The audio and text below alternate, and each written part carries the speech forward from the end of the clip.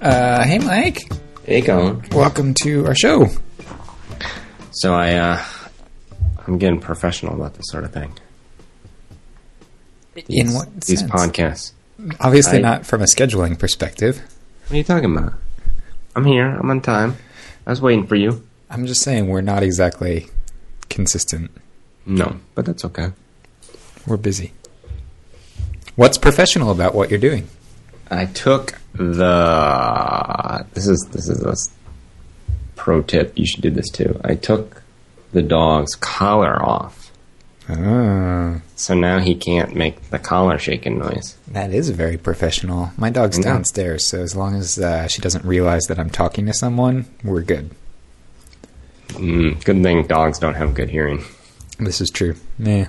She's been grumpy all day, so I think it'll be okay. So, what's new? What you been up to? How's the world? The world's good, I guess. What is new? We released Scopebox 3.1 yesterday. Yeah. I don't know if that was meant for me to jump right in or not, but... Sure, yeah. I mean, I was gonna, we've got that. We're working on something else we're not ready to talk about yet, but pretty excited about. That's a little tease. I'm not very good at teasing. Yeah. Let's talk about Scopebox. Scopebox 3.1. This one's been sort of a long time coming. Yeah, so we weren't showing LUTs at NAB, right? No, we were showing, I don't know if we were showing any of the features of this, but we were definitely talking showing about 3 back then. No, we'd already shipped 3. We shipped 3 a couple months before NAB, and we were talking about 3.1. But we hadn't actually added LUTs. I think we were probably promising that we'd added LUTs, but we hadn't actually done it. I don't know about that. It's right around there. But anyways, so yeah, this has been one of those releases. It's got lots and lots of big and small changes, and just the timing, getting the timing to line up for a release has been a little tricky over the last few months. So we put it out this week.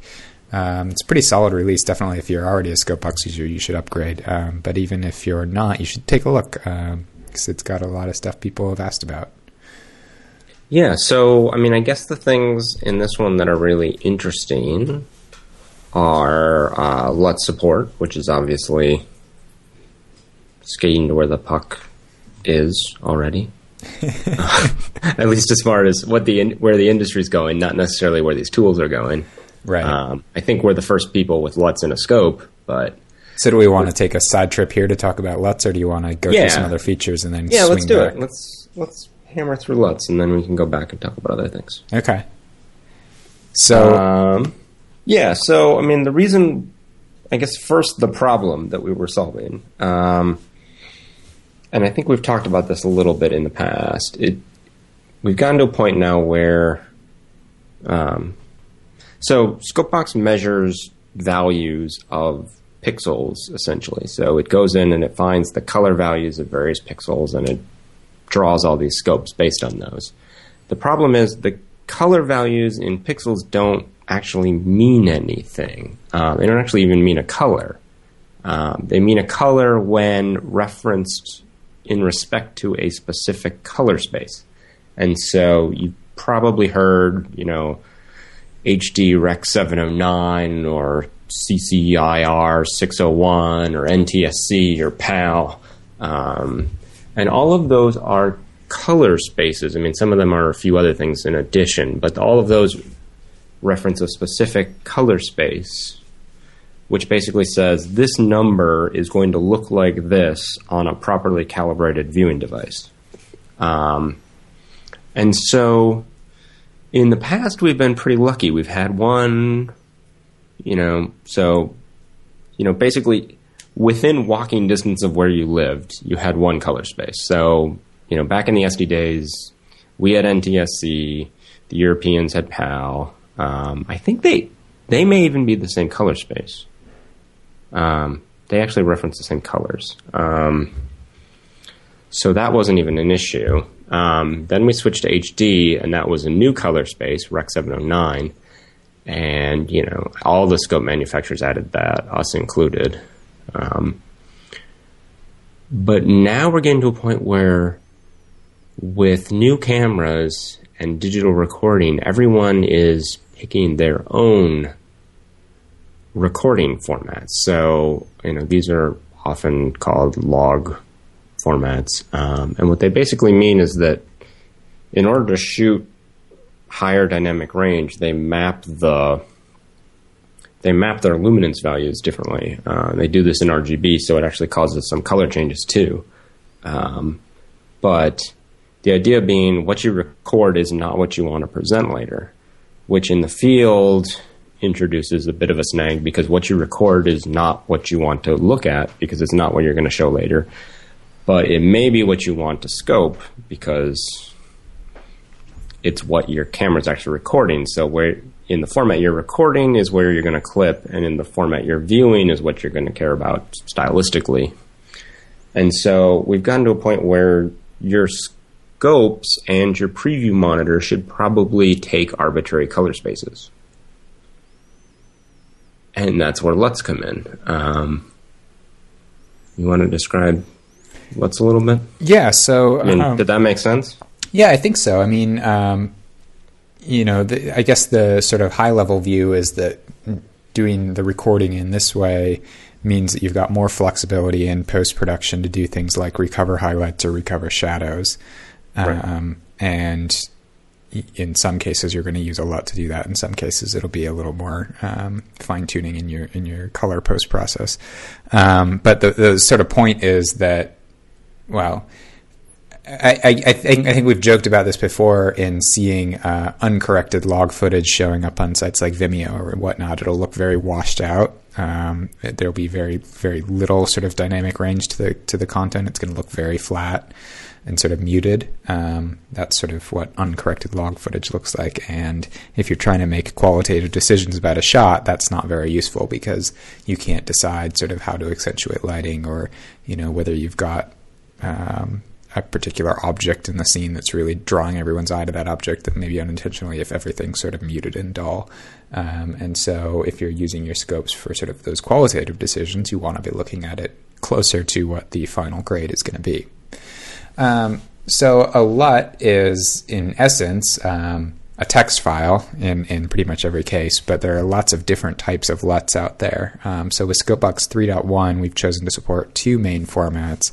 3DL, which comes out of the Autodesk world, Lustre and all of those guys, and Cube, which either comes from Aridis or from Blackmagic Resolve, and a fair number of other people are using the Cube format as well.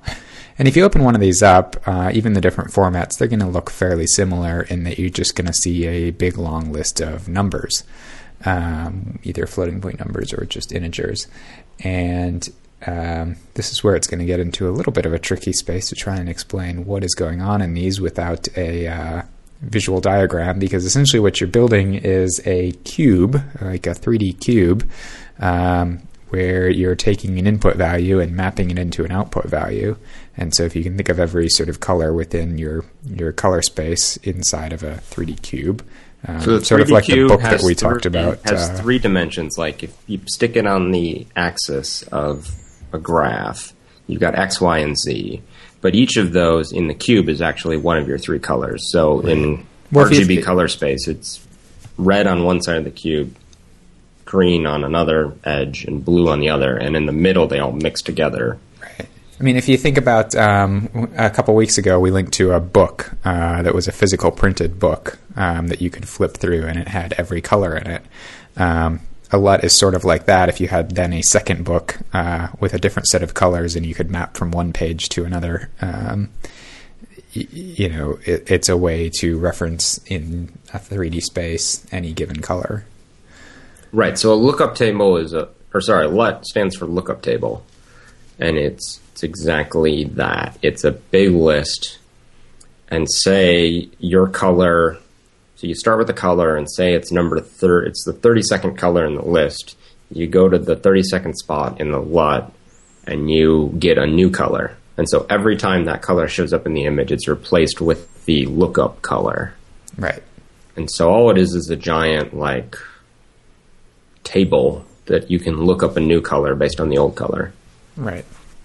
And it's one of these spaces where the LUT space, not the color space, where lots of different people have come up with their own internal way of doing this sort of thing, and there is no sign of anything like a standard. And so, and also, I think a lot of people who work with LUTs, even people who work with LUTs on a day-to-day basis, sort of settle in on a handful or even maybe just one LUT that they use for everything, for a given camera or for a given workflow.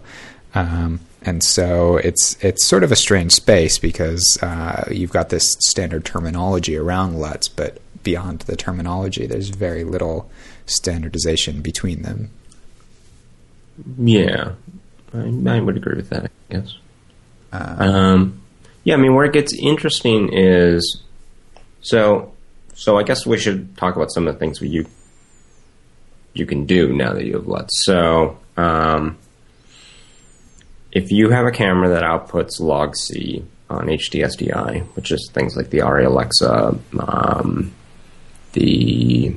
think the C300s and such do as well, correct? Yeah. I mean, again, we're going to get into this sort of terminology thing because they've all got slightly different varieties of log. At this point, ARRI Alexa shares a log format with the Blackmagic Cinema camera. Right. Then there's Sony's S-Log, which is used on the F3 and Friends. And then Canon has a thing called C-Log, not to be confused with Log C. Right. And which is its own thing. Right. So these are all just arbitrary color spaces, is the way to think of them. They're writing out the data in a format that is not user readable. It's not something you can look at and say that's my video signal. And so, and it's not a single format. It's this is the reason why we didn't just add a log button to Scopebox. The flexibility of LUTs means that you can have a LUT to go from anything to anything. Any color can map into any new color, and so.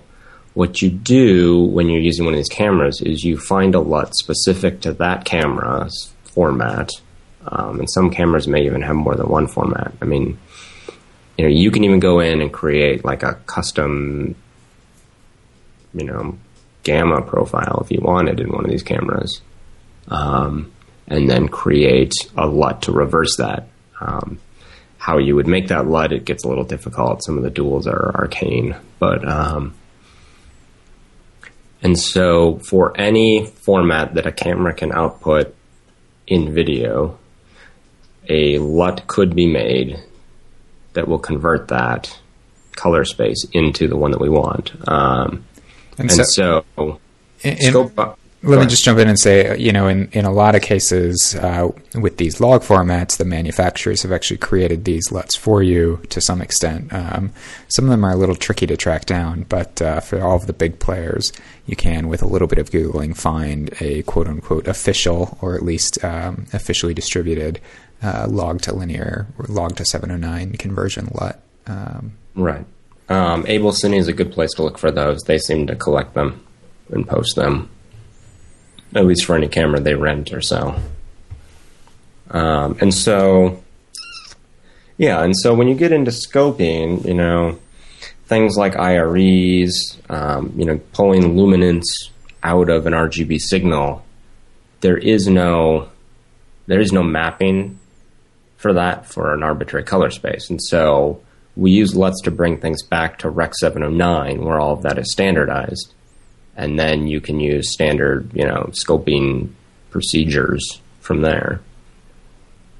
But when you're in these color spaces, I mean, largely the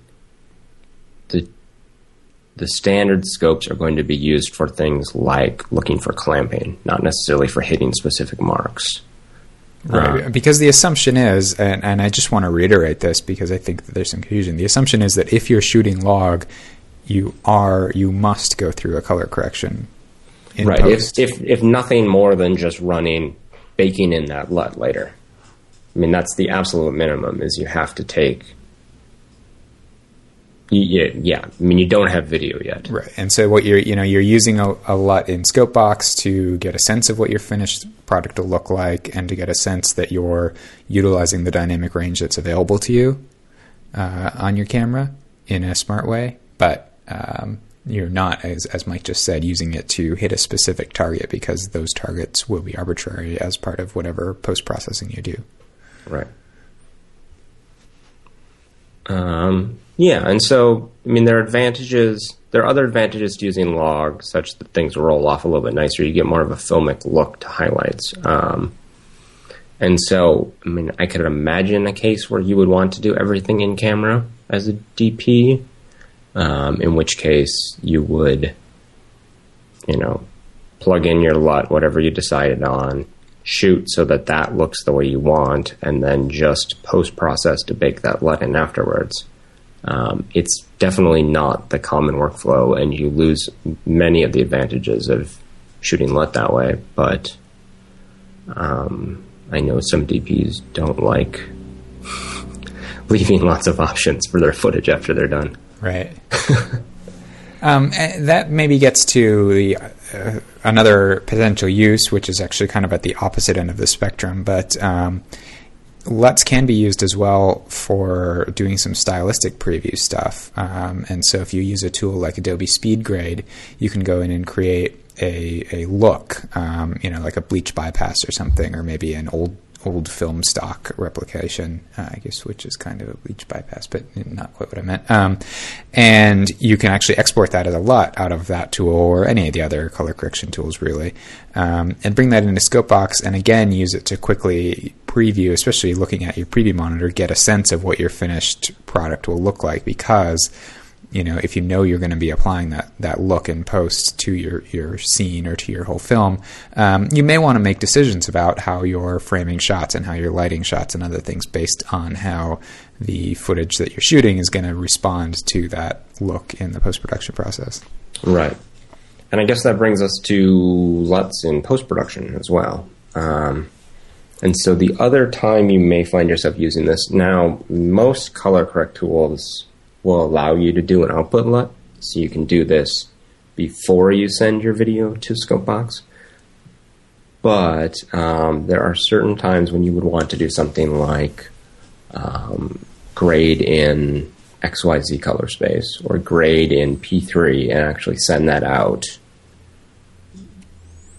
out your SDI, and then have that LUTted back into Rec 709 for scoping, especially if, say, you're doing, an output with a loop through to a DCI P3 projector or something. And so would that be a case where you were trying to create a grade that sort of was the best of both worlds, that, you were working in XYZ for the extra, breathing room that XYZ gives you, but you knew that you were going to need to deliver 709 as well and wanted to make sure you weren't creating any massive issues? Yeah, I mean, I think I could see that being one use for it. I mean, the other problem is if you're in XYZ, you don't have access to standard scoping tools.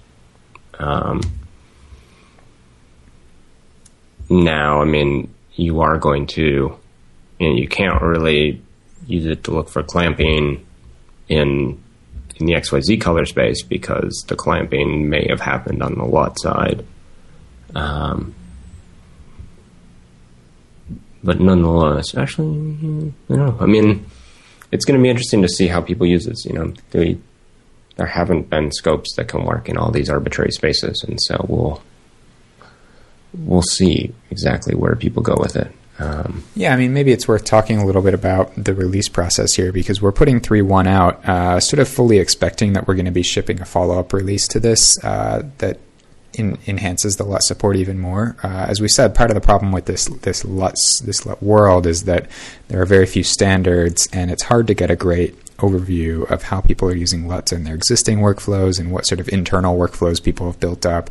And so we're really looking to get feedback from users on how they'd like to see this feature grow and evolve.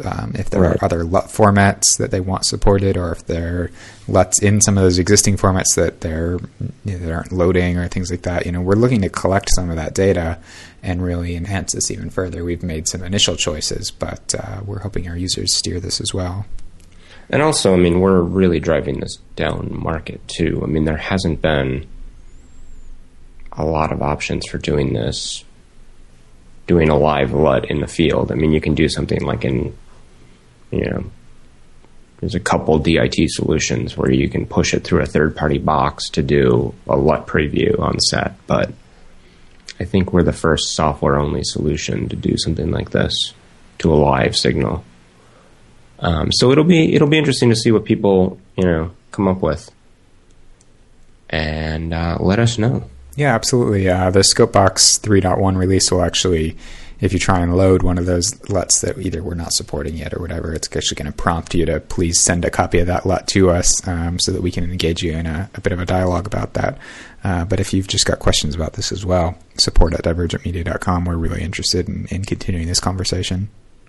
Yeah, and if you do find something, even if you're not having problems, if you're doing something interesting with it, let us know what you're doing, because we might be able to make it even easier. Yeah. Well, and maybe that brings us on to some of the other features that are in Scopebox 3.1, because I think that things like our new HML balance scope really are a response to us having a dialogue with colorists and saying, what do you need? And, we could make your life even easier by doing XYZ. So maybe you want to talk a little bit about that? Yeah, so HML is huge for us. This starts the next chapter of the Scopebox development cycle. Because, no, it really does. And this is something I've wanted to do for a very long time, which is we spent years building a tool set that could replace existing scopes.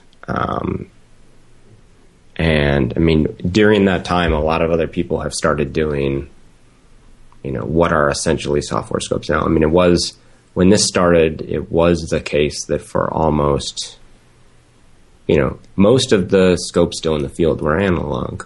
The ones that were digital still didn't really feel digital. And so everything was really tied to sort of these notions of voltage and oscilloscopes and whatnot. And so it's been a long time coming where we've sort of baked in all of the functionality we needed and robustness and, sort of the core tools. And now we're at a point where we can start inventing new ways to look at these signals. And so, you've seen some of the other third parties do that with the Tektronix lightning pattern and all these other things, which I don't know. I have mixed feelings about. I don't think they're incredibly intuitive. But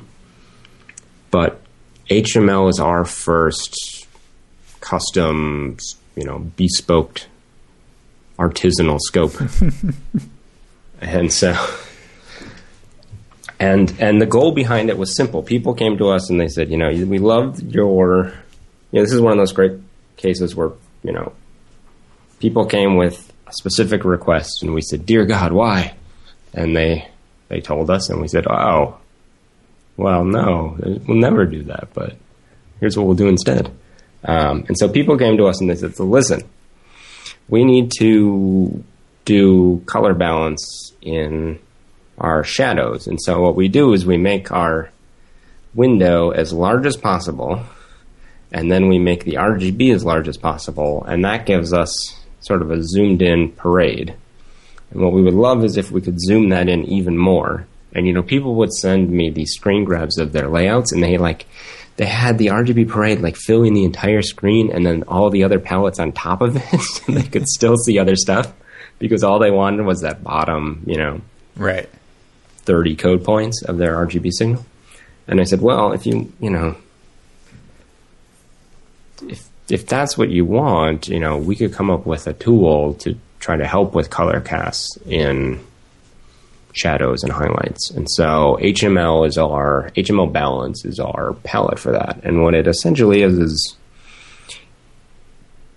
a vector scope that shows just your shadows, a vector scope that shows just your highlights, and then a vector scope that shows everything else. And so what we do is we let you set 2 split points, which is a low threshold and a high threshold in IRE. And then we separate out your signal into those 3 separate traces. So this way you can see, and then, we give you the ability to really zoom in on these traces as well. So this way you can see, which way your trace is skewing, in a hue circle. So you actually get some context like, so the problem with the RGB is you can see like, the red is a little above green, which is a little below blue. And then you go, let me see. So a little bit of green, so that's yellow, but the blue added in shifts it a little over, and so you have to try to, in your head, compute what angle that would be that you have to move your color wheel in a standard, high, mid, low 3-way color corrector. And so what we've done instead is given you a vector scope. So now you look at the shadows, you see which way your trace is skewing, and you pull the little knob in your 3-way color corrector the opposite direction. And if we've done what we think we've done, the colors will go go neutral. Absolutely. I'm really excited to, I think this is a useful feature for any sort of colorist, but I'm really excited for people who are just getting started in the coloring space, colorist space, to have access to this, because I think dealing with some of these issues with color tints and shadows in particular, it's one of those issues that is very noticeable when you're looking at a finished product if someone hasn't done a good job of dealing with that, in terms of matching shots and other things, or just setting a mood. But it can be a hard thing to work through with your tool set if you don't have a good way of analyzing what's going on, because you end up doing a lot of it just sort of by sight and arbitrarily and making guesses. And so I think for professional colorists who've been doing it for a long time, that is second nature. But if you are not, having a tool like this is, as you just described, going to make it really easy to deal with some of these issues. Right. And the problem has always been that color casts in shadows are just really hard. The brain, it's not, in mids you see color casts as color casts. In shadows you don't actually register them. I found a lot. Like if you're watching a shot, you can't say like, oh yeah, that's, it's blue in the shadows. It's just that something's not right. And, it's not uncommon to see things where, a lot of other things have been changed to try to fix what was the actual problem. Right. And it's one of those things where if you can play down a scene and be like, oh yeah, no, it all matches. And then, but, these subtle changes in the shadow cast, really subconsciously register. And it's, it makes, it undoes a lot of your effort in shot matching, and it really can pull people out of the, it makes those cuts far less seamless. Yeah. And the point of a good scope is to make it so that you can quickly tell whether or not you have a problem, and B, especially when you get into this color, these high-end color correction realms, is, the big point of scopes is to give you some sort of ground truth, because you can't trust your eyes after a certain amount of time. Like, you just can't look at a shot until you figure it out. That's not possible. And so the more you can rely on these tools to at least tell you whether something is right or wrong, and hopefully give you some clues, the more clues they can give you about what's wrong and what you have to do to fix it, the better. Yeah. And even for professional colorists, if nothing else, this is going to let them get through this process faster? Well, yeah. So I was out in New York last week doing a presentation at Mopictive, which used to be the New York Final Cut Pro Users Group, and the second act of the night was Patrick Inhofer showing people how he color corrects. A really good color correctionist, and he doesn't look at the shots. He does his entire first pass without a preview up, basically. Sure. Everything is done by scope, and that's because you're working against color constancy. Your mind is going to make things look right relatively quickly, and so you don't have a lot of time to look at a shot before that starts to, undo a lot of the things you're trying to do. Right. And so he'll do all of his shot matching just by scopes, and then go back and watch it basically for the first time after he's done that shot matching. I want to just take a little moment here to talk about this concept you've just introduced, this color constancy thing, and this idea that we quickly sort of adapt to the shot we're seeing. Because I think, if you're not working in color in video all the time, you might not be used to this, but a lot of people have probably experienced this just when working with their still photos in iPhoto or Aperture or whatever. When you go in and you have a shot, you took a shot with your pocket camera, your DSLR or whatever, and you go in and you make some adjustments. You might use the auto enhance and make a few other tweaks and things like that. And at each step along the way, you think, oh yeah, that looks better, that looks better, that looks better. And then at the end, you go back and you sort of toggle that effect off, and it becomes much harder to sort of understand in a qualifiable way what the change is and whether it actually is better. Right. Because you sort of just lose that ability to distinguish exactly what's changing in the shot and what the improvement actually is. Well, you're actually very good at determining what the change is. The problem, so the concept of color constancy, I guess it's a neurological phenomena. But what happens is, as you look at something, both fatigue from the actual photoreceptors in your brain or in your eyeball, as well as just your brain interpreting the image, actually muck with colors in order to make things look right. What you're actually seeing, the problem is what you're seeing is not what's in front of you.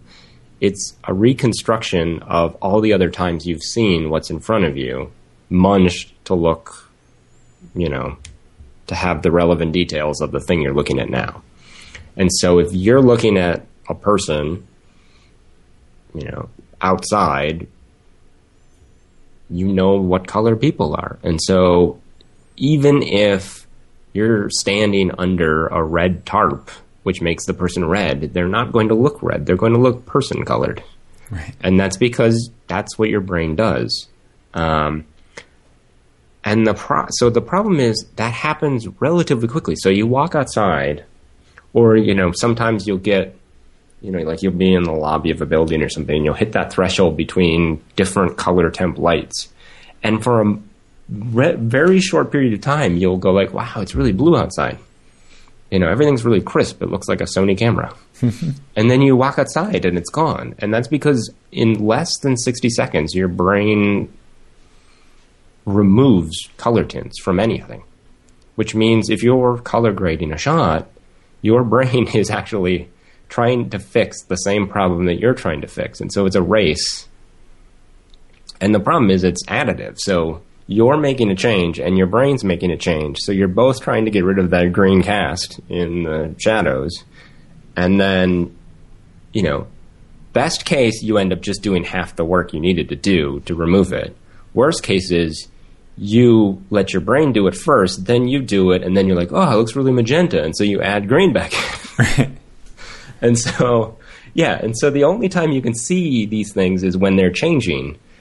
And so, this is why colorists just, they don't stop, a lot of times I think when people are watching colorists, they think they're working quick because they're really good, or they're working quick because, They're sloppy.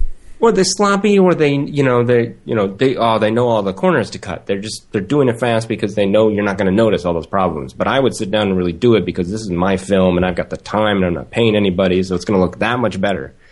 But no, they're doing it fast because they know they're screwed. Right. Like, you can watch it fresh tomorrow. You can't, 10 minutes from now. So just blast through it. And that's where these tools become really, really useful, because at least you can look and say, oh, look, there's a color cast. I can't see it, but I should put a marker here and come back and check it later. Yeah. So other features in Scopebox 3.1, the other new scope is, or other new palette, I should say, is surround VU meters. Just a fairly minor thing, but if you're working with surround audio, it's a nice way to see what's going on there. Across the board, I think we've got some pretty good just performance improvements and general workflow improvements. The app's a little more customizable. We've got support for some new formats like AJA's RGB 10-bit. Yep. So I think it's it's pretty cool. Yeah, I mean, the other thing I really am happy with in this version is the changes we made to envelopes, which are really pretty small. Yeah. But we shipped envelopes. That was our big first thing that had never been done in 3. And I'm really proud of them. And I think when people see them, it takes them a little while to go, oh yeah. But I think once you get what they're there for, they're an immensely useful tool. The problem was they were really annoying. And so we haven't changed the functioning of them at all. But what we've done is we've gone in and let you set custom colors, so you can actually put in an intensity, an opacity value, and dial in, a much subtler color. And then we've added, the whole thing has always been modeled on VU meters, the little peak levels. And so what we've done in this version is gone in and actually, gone even more whole hog and added ballistics like you would have on a VU meter. So now instead of always showing that value, they actually have a little bit of a weight to them. So there's a little bit of momentum in how they move, which makes it a little bit easier to catch outliers that happen for just a frame, but it also makes them a lot less fidgety. They don't jump around as much. They just look nicer. A lot less distracting. Yeah, absolutely. Yeah, I think it looks really sweet. So try those again. If you tried them and you were like, oh yeah, I see what these are for, but I can't leave them on because I'm having a seizure, try them again. Absolutely. And check out the new color preference. That's where you can set all of this stuff as far as what you want for colors. Oh, and also take a look within the VectorScope now. We have a user customizable drag and drop hue line that you can set, which is a pretty cool way to be able to reference between shots without having to sort of put Post-it notes on your screen. You can drag and drop a hue line. And so you're working on, a Coke commercial, and you want to make sure the Coke bottle always falls at Coke Red. Bring up a color chip for Coke Red. Drop the dot exactly where you need it to fall, and then just hit that mark on every shot. Yep. And that's it. Should we jump into some other news and stuff from the industry? Yeah. Anyways, divergentmedia.com/scopebox. Grab a free trial if you haven't already, and keep an eye out for what's next. And tell us what's next, too. Yeah, but I meant that other thing. Oh, yeah. You're good at this. I didn't even know you were... Yeah, someday. We're working on something. It's going to be huge. Don't ever step away from your computer. Don't go to the bathroom. Just pee in place. Because you never know when it's coming. But also don't spend any of that time trying to guess URLs and figure out what the product is, because we might not have... Never mind. So... I don't even know what you're talking about. Okay, anyways, yes, you might figure out the name of it if you try hard enough. It's phosphor. They didn't have to try that hard. No. Actually, they did. They had to get through 42 minutes of this. Camera emphasizes time over space. Have you seen this? This is just a throwaway little link. But it's a guy who took a sort of slit scanner and is using it to capture photos. And the way this works then is that things that are stationary become blurred lines, and things that are moving become not blurred lines. And so it creates a kind of interesting look.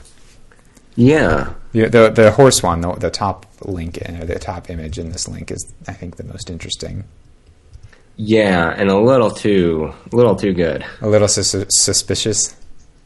Yeah, I can see the photoshops. Well, I have seen. No, I mean it like works because the horses happen to be going in the direction of the scanner right? At exactly. No, I guess it doesn't matter. They could go either way, but they have to. They have to be moving at a somewhat reasonable rate vis-a-vis the scan speed. Right. What I don't get is how the legs worked out. I guess the dude's leg is a little funny, but still. Yeah. Very neat. Yeah, it's a cool little effect. He will have a nice gallery show. Exactly. Some of the other ones are less interesting, but I like the horse. I like them all. They're cool. The horse is good. GoPro. This is sort of the big news of the week. It's been quiet. We're sort of ramping up to the holidays. IBC's over. NAB's obviously long over. A lot of people don't buy like Arri Alexas for Christmas. Isn't a Christmas thing. It's a. I guess there'll be some DSLRs and junk, I guess, but those seem to be already released. Right? Yeah, because we've already had Photokina and all the other big shows. I guess Interbee's coming up, but I don't know if I speak Japanese, and we're not going. So, but yeah, GoPro. We saw the Sony Action Cam at IBC this year, and Contour, the other big name in small little throwaway cameras, released some new products last week that were fairly uninteresting. But GoPro had a big event out in San Francisco where they sort of threw a whole bunch of new stuff out on the table, obviously realizing that they needed to respond pretty strongly to Sony getting into this space, because Sony is very aggressive in this space. And so they released 3 new models, ranging from the white GoPro Hero 3 at $200 on up through a $400 product, which is a pretty big jump for them for the camera. But they do 4K now, sort of. What do you mean by sort of? 12 frames a second. I mean, it depends on what you're doing. A lot of stuff is... 4K you want for, like, time-lapse anyways. They're also doing a sort of 2.7K at 30 frames a second, which is more interesting, but probably the lower resolutions are the bread and butter for this camera. So there's a 1440 vertical, and I assume 1920 wide. It's just sort of a more 4x3 version of 1920 that goes at 48 frames a second, and then on up through in their 720 modes now they're doing 120 frames a second, which is pretty serious frame rate for the types of stuff people use GoPros for. You're going to be able to get some pretty nice slow motion from that. Yeah.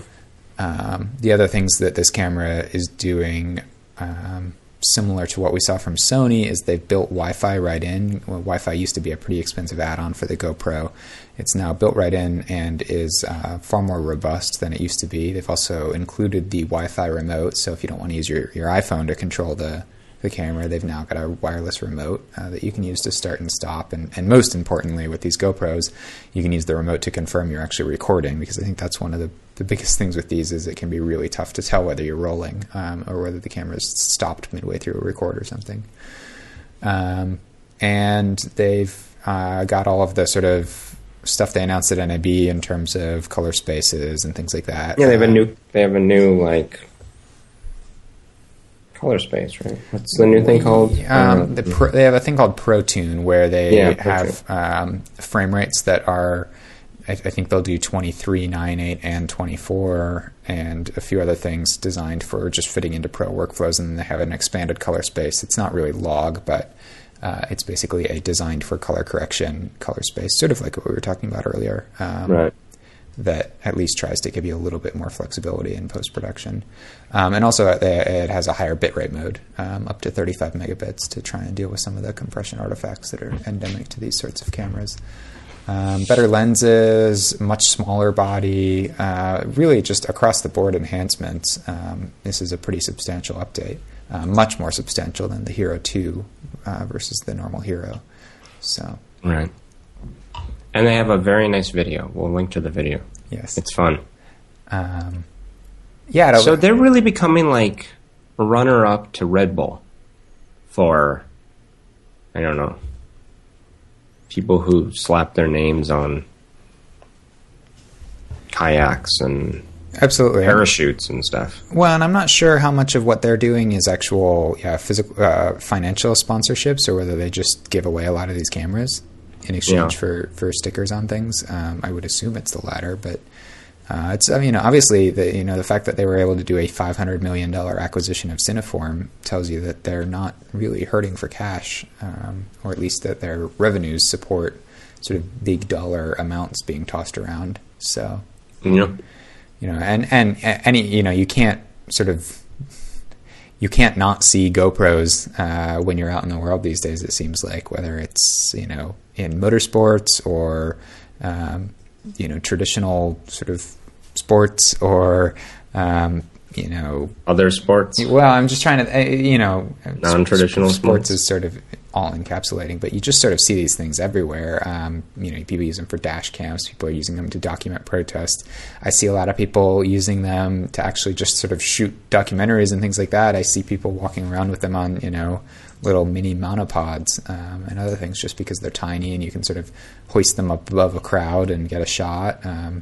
They're pretty incredible, even though obviously they're not shooting the world's best looking video. They're tiny and disposable, and it turns out that that's all people need a lot of the time. Yeah. So I'll be eager to get a chance to play with one of these. I don't know if I'm going to replace mine, since I don't really use mine that much, but this is definitely an attractive option. So are these ones doing the thing like the Action Cam where you can get the live signal? They're not, right? Yeah, they are. They are? Yeah. Oh, interesting. But that's just with the iPhone app? iPhone, or I fairly certain they have an Android app, but yeah. That's cool. Yeah. Is it decent quality? I'm not sure. I mean, with the Action Cam it is. I guess I'm not sure what the quality of the GoPro wireless is. Okay, I wonder if it's good enough. I mean, because one of the things I saw that people were complaining about was a lack of direct-to-the-web streaming over this Wi-Fi. I wonder if it's good enough that you can do that through a laptop. Yeah, I'm not sure. Like do a 3-camera shoot. Yeah, it'd be interesting. Wireless. I don't know too much about how they're doing the wireless. If the camera actually, my understanding is the camera actually acts as a base station. Sure. And so it would be a little tricky. That gets trouble, yeah. Yeah, but there may be some ways around that, or some clever intermediary bridging or something you could do. But that's an interesting idea. So yeah, it's cool. I mean, when the Action Cam came out, the initial response was, wow, they've really stepped the game up. And so it's cool to see. Obviously, this has been in the pipeline for a while, but it's good to see GoPro sticking with it and taking the fight back to Sony. Right. And, I think at the end of the day, GoPro's going to win because they care more. It's just it's not a large market for Sony, and, Sony's doing it because there's money in it. Whereas the impression I get is these GoPro guys, they live in Half Moon Bay. I think they're all surfers. Like every one of these guys, this is one of those niche markets that came out of, someone's actual need for something. And I just don't think, the Sony guys are going to roll up in a van and get out in their suits and convince the market that they've got a better product. Yeah, I think that's probably right. I mean, yeah. One other sort of big story this week was Google finally opening up their data centers for tours. Did you look at any of these articles or find anything interesting here? So they let one guy in. Yeah, Stephen Levy. Steve Levy, who's written books about Google. I'm sure he was required to mean, I'm sure he was on a pretty short leash as far as what he could say, and I don't think he was trying to burn any bridges there and leak information. But the other thing they did was posted on Street View. And so, I don't know, I mean, they're kind of cool pictures. I didn't read the article. I read I read a little bit of it. I read the Wired piece. Some other people had art, because Google put up a site as well about some of this, and so some other people wrote sort of second tier articles about it. But yeah, I mean, there was nothing in there surprising. Obviously, they still consider big chunks of how this works to be trade secrets, and so right. I guess the big thing is this used to be incredibly secretive. Google didn't even announce for a long time that they were more efficient than everyone else. There was a long period of time where they were, using drastically less energy than everyone else in the market, and they wouldn't even say that publicly. They wouldn't even say that they owned data centers. And so, but a lot of this has gotten out.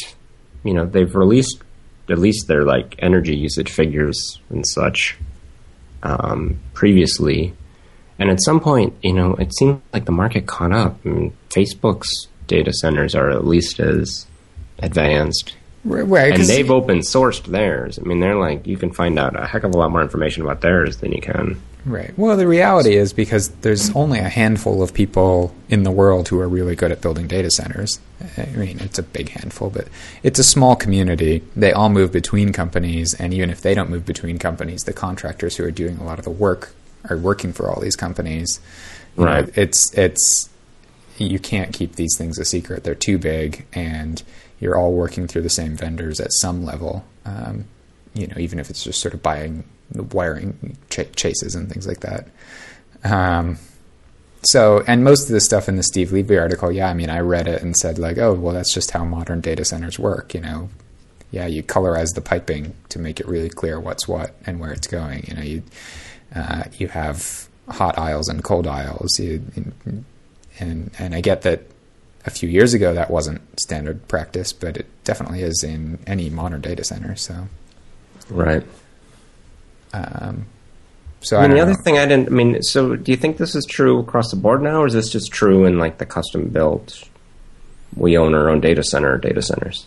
Is our data center run like this? Yeah, to some extent or another, our data center, the physical plant is older. It wasn't constructed within the last 3-4 years. Right. But definitely any new construction data center will be, and even a lot of sort of old data centers as they get retrofitted take on most of these designs. I guess the big difference is that if you're leasing hardware or even doing a virtual machine like we are, you're probably running on stock hardware. They're probably not building out systems for that in the way some of these other people are a little more bleeding edge. Or I would guess if you're leasing those assets to other people, you probably go a little more conservative. Right. Well, and it just if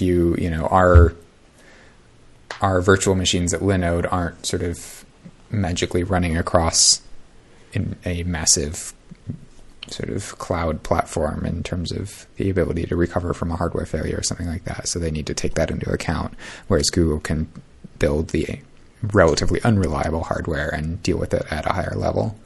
Right. But no, I think, the one of the main takeaways from the article, if you haven't read a lot about data center design, is that there was an inflection point in the industry a few years ago where it used to be that we worried about getting enough bandwidth to our data centers, and now we worry about getting enough power to our data centers. And so you can walk into a data center that was constructed a few years ago, and you'll see lots of half-empty racks.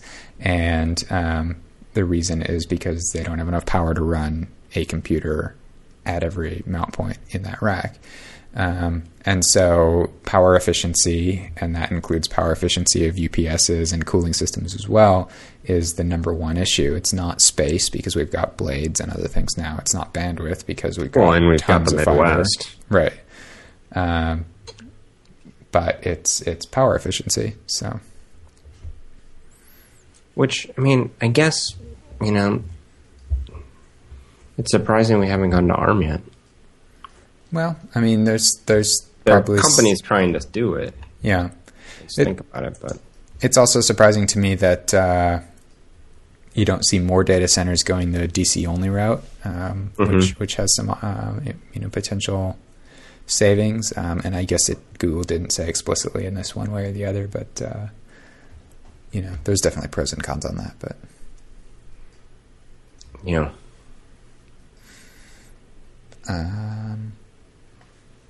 you didn't get to the show out in New York about the Metropolitan about Photoshop or pre-Photoshop, did you? This one that I've... No. Okay. I didn't even hear about this.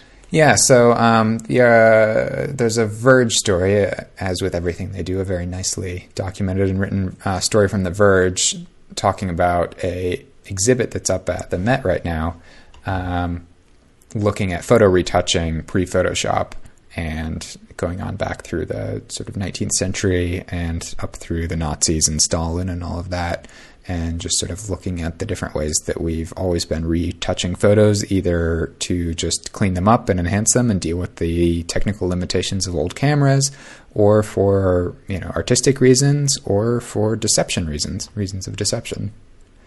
So it's an interesting piece. I really wish I could get to the exhibit at the Met. I think it'd be really cool. But since we can't do that, at least we can read the article. Yeah. And it looks like the exhibit's up through January. So if you've got any New York City travel on your agenda and you're into these sorts of things, a stop by the Met is well worth it, I think.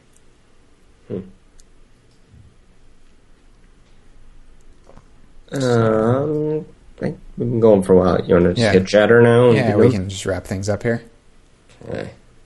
So mine was a picture, which I don't have an original. I just have a link to Kottke where he posted it, which is an awesome retouching of a Vermeer, which is the girl with an earring and point-and-shoot camera. Right, girl with the pearl earring. Girl with the pearl earring. So, girl with the pearl earring, famous picture with the blue headband and the earring.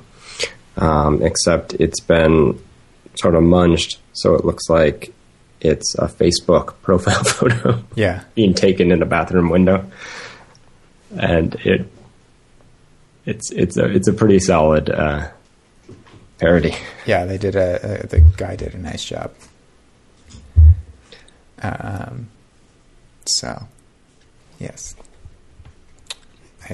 Did you read anything into this? Do you want to have a nice discourse about? No, I'm good. No, just check it out. Okay. Chuckle a little. Right. Move on with your day.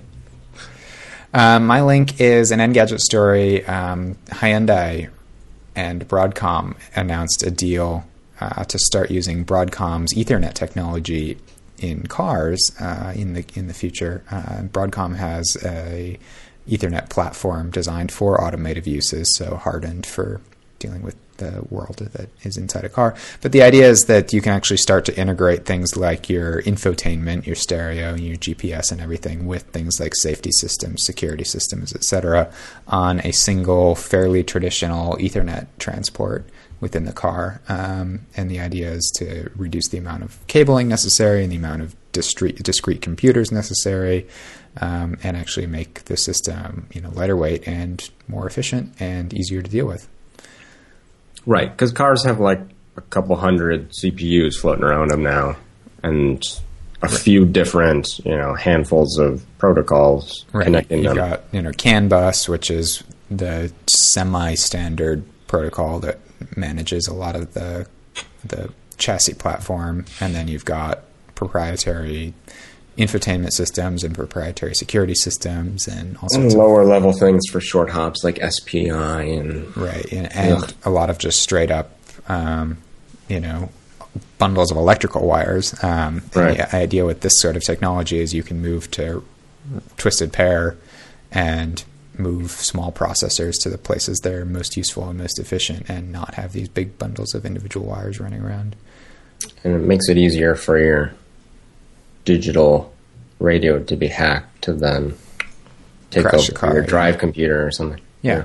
Good. It's good. What was that movie where the hacker hacked the car and made the doors lock and the brakes stop? That's totally. I don't know, but that's going to happen. Well, the other news this week was that Nissan announced that next year, or within a couple of years, they're going to have their first car that has purely electric steering, as in there's no direct couple. Fly-by-wire? Yeah, fly-by-wire steering. Although it will have a security system built in where if the system fails, it just deploys a clutch that locks the wheel into some sort of physical control. So. But yes, the idea is that you can actually have a more responsive and smoother interaction, Sure. and they can also then do cool things like counter steer in a skid for you and whatnot. Right. And also not, break your wrists in an accident. They break your wrists in accidents? Well, there can be issues in certain types of accidents because our, natural reaction is to hold on really tight to the steering wheel, and if your front wheels sort of get torqued in such a way, or something. yeah. I mean, it's a big issue in racing, but even in on the road accidents, especially with things like airbags and whatnot, it can be not so great if your arms have been twisted over each other and then an airbag blows. Or sure. Huh. Cool. Yeah. All right. Well, we will see you again soon-ish. Yes. And try Scopebox 3.1 and let us know what you think. Yes. All right. Talk to you soon. Later.